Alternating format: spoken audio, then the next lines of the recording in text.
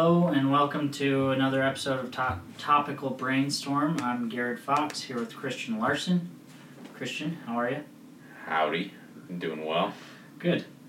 Today we're going over Chapter 1 of the book Outliers by Malcolm Gladwell. It's called The Matthew Effect. This chapter, so the Matthew Effect is the idea that those who have shall have more, and those that hath not will not have anything, basically. What do you think about this chapter? It was very interesting. And it's based off, the title is based off Matthew 25:29 about the parable of the talents and how one used his talent and gained a lot more at the end. One did not use his talent and it was taken away from him, which is interesting. And it doesn't, well, a lot of the stories in this chapter are about sports, which to me was interesting to read. I imagine you'd agree. I really enjoyed it, yeah. But talked about how sure, some have talent and whatnot, but a lot of times the way society is set up, it's set up to benefit those that start off with maybe a tiny advantage, and not even one that they earned, one that they were just given, and how that allows them to get other advantages, and that a cumulative advantage leads to large differences down the road. And it was very interesting, some of these examples he used. I thought so too.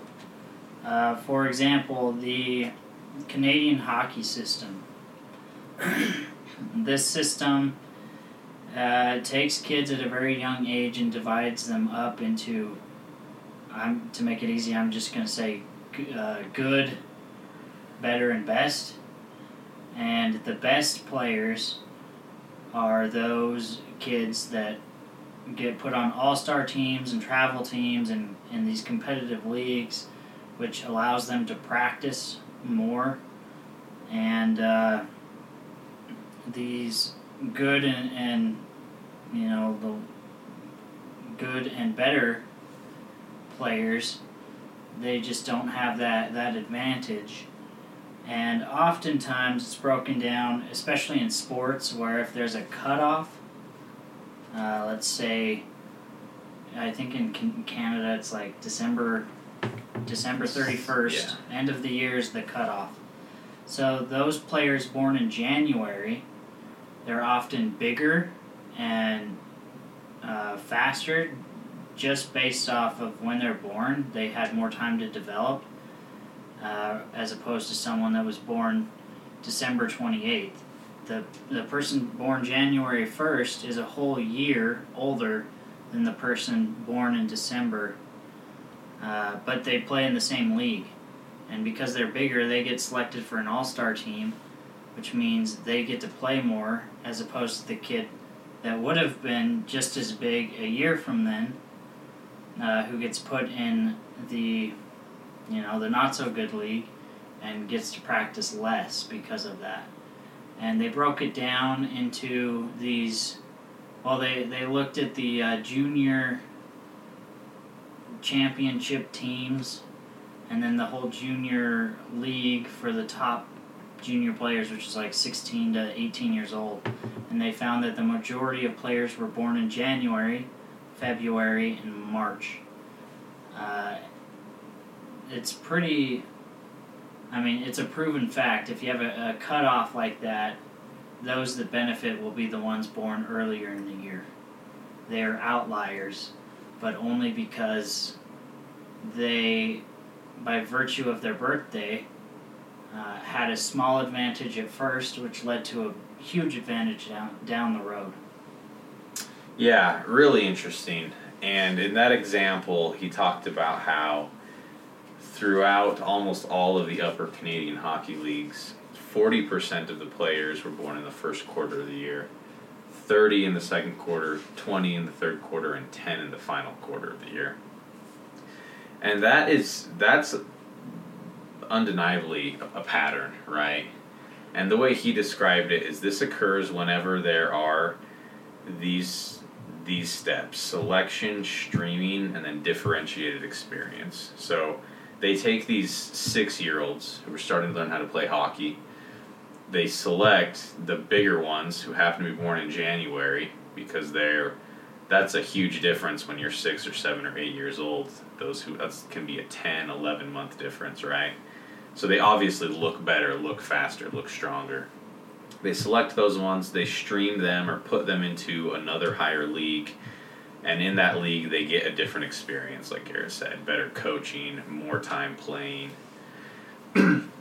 They also broke this down how this occurs. The same kind of system happens in European soccer and in American baseball. However, it doesn't happen nearly as much in American football and basketball. And a part of that is because no matter how old or young you are, you can play as much basketball as anybody else. Yeah, there's always courts everywhere. There's always courts. You can grab a ball, you can practice shooting. Meanwhile, in hockey, you have to have a rink, you have to have equipment, you have to have a team to play with. And then in American football, there's not really any streaming, because even as you get into the high school level, before you hit college, at college there's kind of a streaming, but at the high school level, you're still just playing on your high school team, pretty much everybody. And yeah, there are like a few very specific academies in the country where they take football players. Yeah, I think when you get into areas like Texas and Georgia and Alabama, it's different. But like, everywhere it happens else a little in the country, bit, right? Yeah. But it's not nearly as extreme as a lot of those other places. Another example he used in European soccer, I can't remember what country. I want to say it was Croatia, Czech Republic. Czech Republic, I believe. And I don't remember the statistic either, but it was literally 80% of the team was born in the first 3 months of the year. Yeah. Which, if you break that down, that pretty much means that if you were born in October, November, December, you might as well give up on your dream of playing for your national soccer team if you live in Europe. Go do something else. Which is crazy, and that also means that these teams in Europe are essentially sacrificing just about half of their potential talent pool because of the system, right? Yeah. Which is okay. So, a conversation that Kylie and I have had. I don't know if I've told you about this, Garrett, but one day Kylie was just like, "I think I need to be paid more as a nurse." She's like, why are there NFL quarterbacks that make millions of dollars a year for doing something that brings like no value to our country? Yet I'm a nurse, like saving lives. She didn't put it like that, but she's like, I'm a nurse, like helping actual people, and I don't get paid very much. And my first response was like, well, their talents are much more unique than yours, and people are willing to pay for that entertainment. But it ended up being this really long conversation where her point of view was it's not really that unique. They're just like really lucky to be in that situation. It's a little bit of both. And she made some good points, but this book kind of backs her up to some extent. And I'm excited to read more about this book so Kylie and I can develop that conversation more. Yeah. Because she was really passionate about it, but.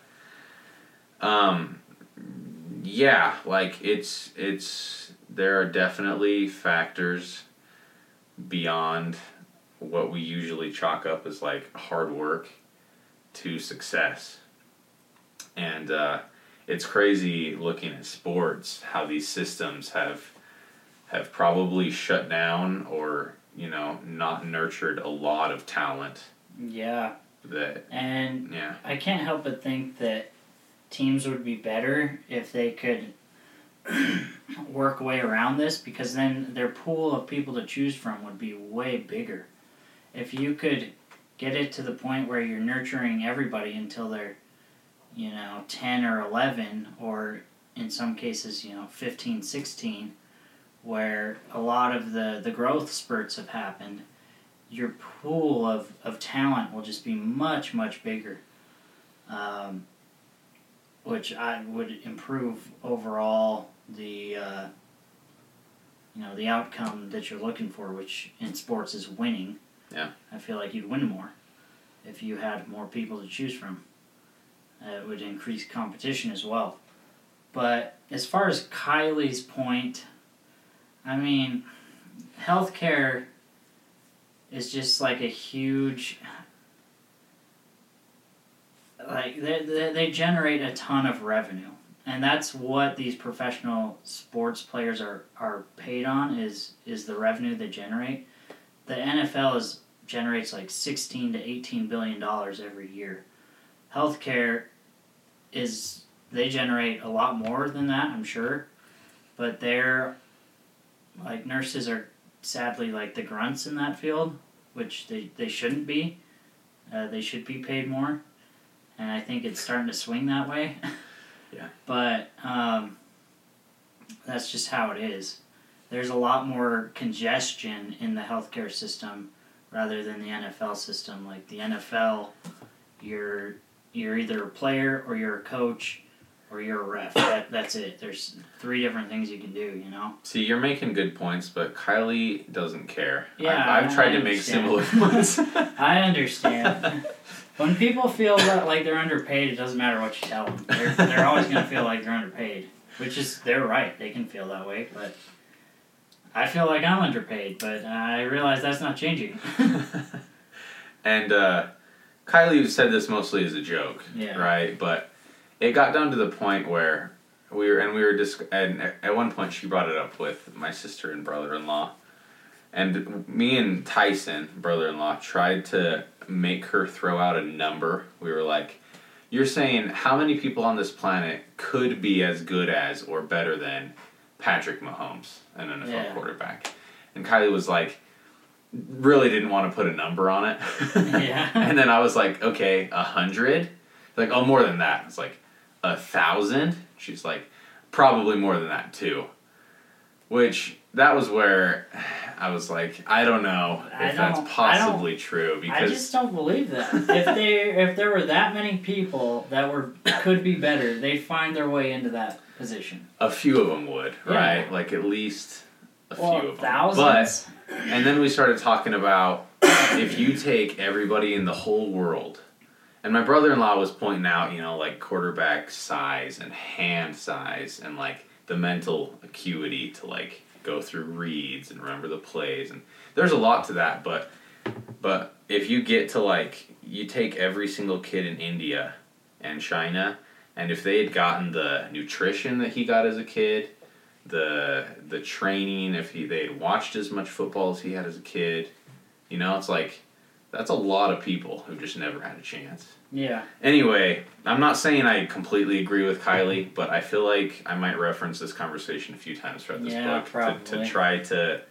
flesh out and understand her point of view better and give her some other arguments.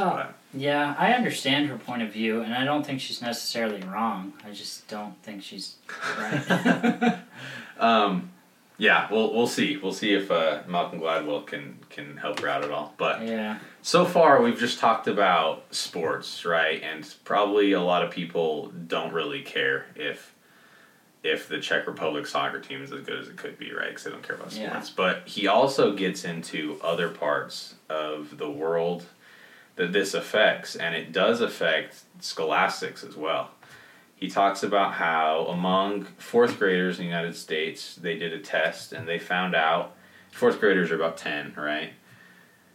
That the oldest 4th graders on average score between 4 and 12 percentile points higher than the youngest at, I don't know what test it was. It was probably like a pretty general test of things they should know in 4th grade. But 12 percentage points, which could definitely be the cutoff between a student who gets into the gifted reading program at their school and a student who doesn't, right? And because of that, teachers can confuse, as they put it, they're confusing maturity with ability.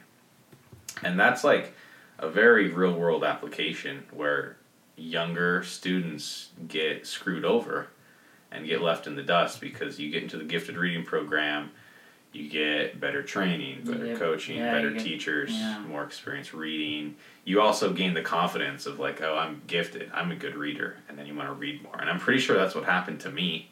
It's like I'm the oldest 3 months of my class all through school. I remember in like 2nd or 3rd grade, there was a group of us. I remember my buddy Easton and whoever else was in our class. We would get to go like once a week to this special little group in the library where we'd like read, and I remember it was like, I don't remember what they called it, but it was like obviously like the gifted reading group, whatever that was. But like, did I just get in because I was older and more mature than most people in my class? It's very possible, and that has probably shaped my life in a few ways. Yeah. At least my self-perception. Anyway, it has real-world implications, which is pretty crazy. Bottom line, read to your kids and make them learn how to read. Yeah. In contrast, I was born in March, and I got put in the dumb group that needed help learning how to read. At least that's what I'm pretty sure that's what it was looking back on it, based on the other kids that were in that class. And myself and my grades at that time. I will say I have definitely trained myself out of that. I really enjoy reading now, as opposed to 2nd grade. Yeah. So, yeah, I definitely think... I mean, it could have spiraled out of control for me, though, if I had never learned, just because I got depressed because I wasn't as good as other people at age 2, or 8, whatever age 2nd grade is. I don't think 2-year-olds not 2 know how to compare themselves quite yet. Maybe they do. I don't remember. But yeah, I think scholastically, it's a very good real world application of this. He said the only country that didn't really have a problem with this is Denmark, and that's because they didn't differentiate and divide kids up into different groups until they were about age 10, when most of this maturing had already happened. So their brains had that's the wrong word, but I'm going to use it, solidified enough to... less gelatinous. Yeah. Yeah. To not have that big of a difference between 8 months of birth, Yeah, and I'm sure the difference between the oldest and youngest diminishes, right? Yeah. And age 10, there's probably still a difference, but it's less extreme than maybe age 6 or age 5. It's definitely less extreme if you haven't divided them up already. Yeah. And given one group favorable treatment. But at the same time, I can also see it going both ways, because I was put in a group to help me learn how to read better, because I was not that good. So, in that case, maybe you could say I had in a longer term, or over the space of a longer term, I had an advantage because I was being taught how to read better at a younger age than those that were older. That's a good point. I hadn't thought about that. There are probably ways to stream where you can help those who are in the lower percentiles, right? Yeah. But I don't know. Yeah. One other real-world statistic, at 4-year colleges, the younger groups are underrepresented by 11.6%. So, in our country, that would be those born in, March through June? April, whatever the cutoff date is, right? I think it's Kylie, August. Yeah, sorry, did I say April? Yeah. I meant August or September. Kylie was born August 17th, right? So she was on the very young side of my class at her high school. Probably those months, like August, June, July, May. Yeah. Those who were in the younger of their class, they're underrepresented by 11.6%, which at 4-year colleges in the United States, which that's a very real example of those kids who at some point their maturity levels just because of their age, they were streamed into whatever lower group. Like those are real people who lives have been very influenced by these policies we have. Yeah. Which is sad. And it's just like such an arbitrary thing, you know. It's a cutoff date for school. Yeah. I mean, if the cutoff date was January 1st, I could have been very possibly a lot smarter. Yeah, my life could be different because I'd be on the younger side instead of you in your class. Crazy. And at the very end, he gets into he kind of makes a few suggestions of solutions. For the European soccer teams and Canadian hockey teams, he talks about splitting it up into 3-month segments instead of 1-year segments. And how grouping those kids together, the coaches and the scouts would get to pick the cream of the crop from every quarter of age, which would give all those kids the back half from the cutoff date a fair chance, and they'd be able to find all the real talent, right, in the country. Yeah, instead of just the real talent from February to March. Which seems like such a simple solution. He even suggested that in elementary schools. Yeah. Which makes sense. Like at my elementary school, there were 3 or 4 classes, 3 or 4 teachers in every grade. You could just split the kids up by quarter they were born. You know, that wouldn't be that hard of a solution. And maybe that would throw off. I'm sure they try to make it diverse as far as gender goes and whatnot. And maybe in certain cases it would throw that off, but that doesn't really matter. I feel like in elementary school. I think statistically,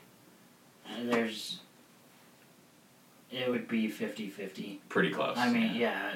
There would almost be every case. There would be outliers, right? Yeah. Or there'd be some class of all boys almost. But it wouldn't be that many. Yeah, it wouldn't be a real concern. Anyway, those solutions sound pretty easy to implement, right? If there are enough kids playing hockey, which there are, that's like the only hobby they have. Yeah. And same with soccer in most countries. And the point he made is we have these arbitrary rules that frustrate achievement. And they are set up to really benefit certain groups and frustrate others, but those groups, again, they're determined based off a very arbitrary day, right? Or cutoff date. Yeah. It's just crazy that... it's just crazy. Yeah. I think it'd be a very good solution. But I don't think anything will change unless... Well, something tragic would have to happen if anything like this were to change, at least in the scholastic area of the US of A, baby. What do you mean by that? You said tragic? Well, yeah, I mean, there's got to be a reason for it to change before it changes in our country. It won't just change by itself, and that reason would probably have to be a clear difference of kids either... I mean, let's take suicide, for example. If all of a sudden half the kids in the back half of the class just got depressed and started taking that way, it might eventually cause a change. But anything short of that, I don't really see it happening just by itself, you know. And I certainly don't wish that to happen. Although, statistically speaking, suicide does increase in the back half of a school class. I think it would have to be a lot more for it to actually change, though. Maybe I'm wrong. And he didn't give a percentage on that quote, right? That stat. Yeah. But he did say suicide is literally higher among the back half of a group of students in any school year. Which, again, a super real-world example of how the little accumulative advantage or disadvantage can really affect someone's life. I see what you're saying, though. I don't know what would have to happen. I mean, you'd think that if enough people knew that statistic in high positions, which you think they should. Well, even then, like, But- if they don't have a benefit for themselves for doing it, I just don't see it happening. Also, I guess the best way, in my opinion, to make something like this would happen, would be to start doing it yourself. Like, make a private school and have it divided up like this, and then follow it and have like an actual scientist come in and track everything and create a study out of it, and then show it to people and be like, hey, look, this is better. I think that might be able to work and cause some change, but I don't know. That would make sense that you would. A school that did that would probably have higher test scores, right? Yeah. Because they wouldn't discourage as many students, and they would encourage more students. Because more would be, fewer would feel like fewer would lose confidence because they wouldn't be comparing themselves to kids that are 9-10 months older than them. And I think to do that, I mean, that'd be really hard though, because you'd also have to standardize the teaching. Not every teacher's the same. Yeah. I mean, there's no concrete evidence that. I mean, maybe because you're a private school, you can just hire better teachers. Maybe people would explain it away with that, but I don't know. Maybe because you're a private school, I don't know.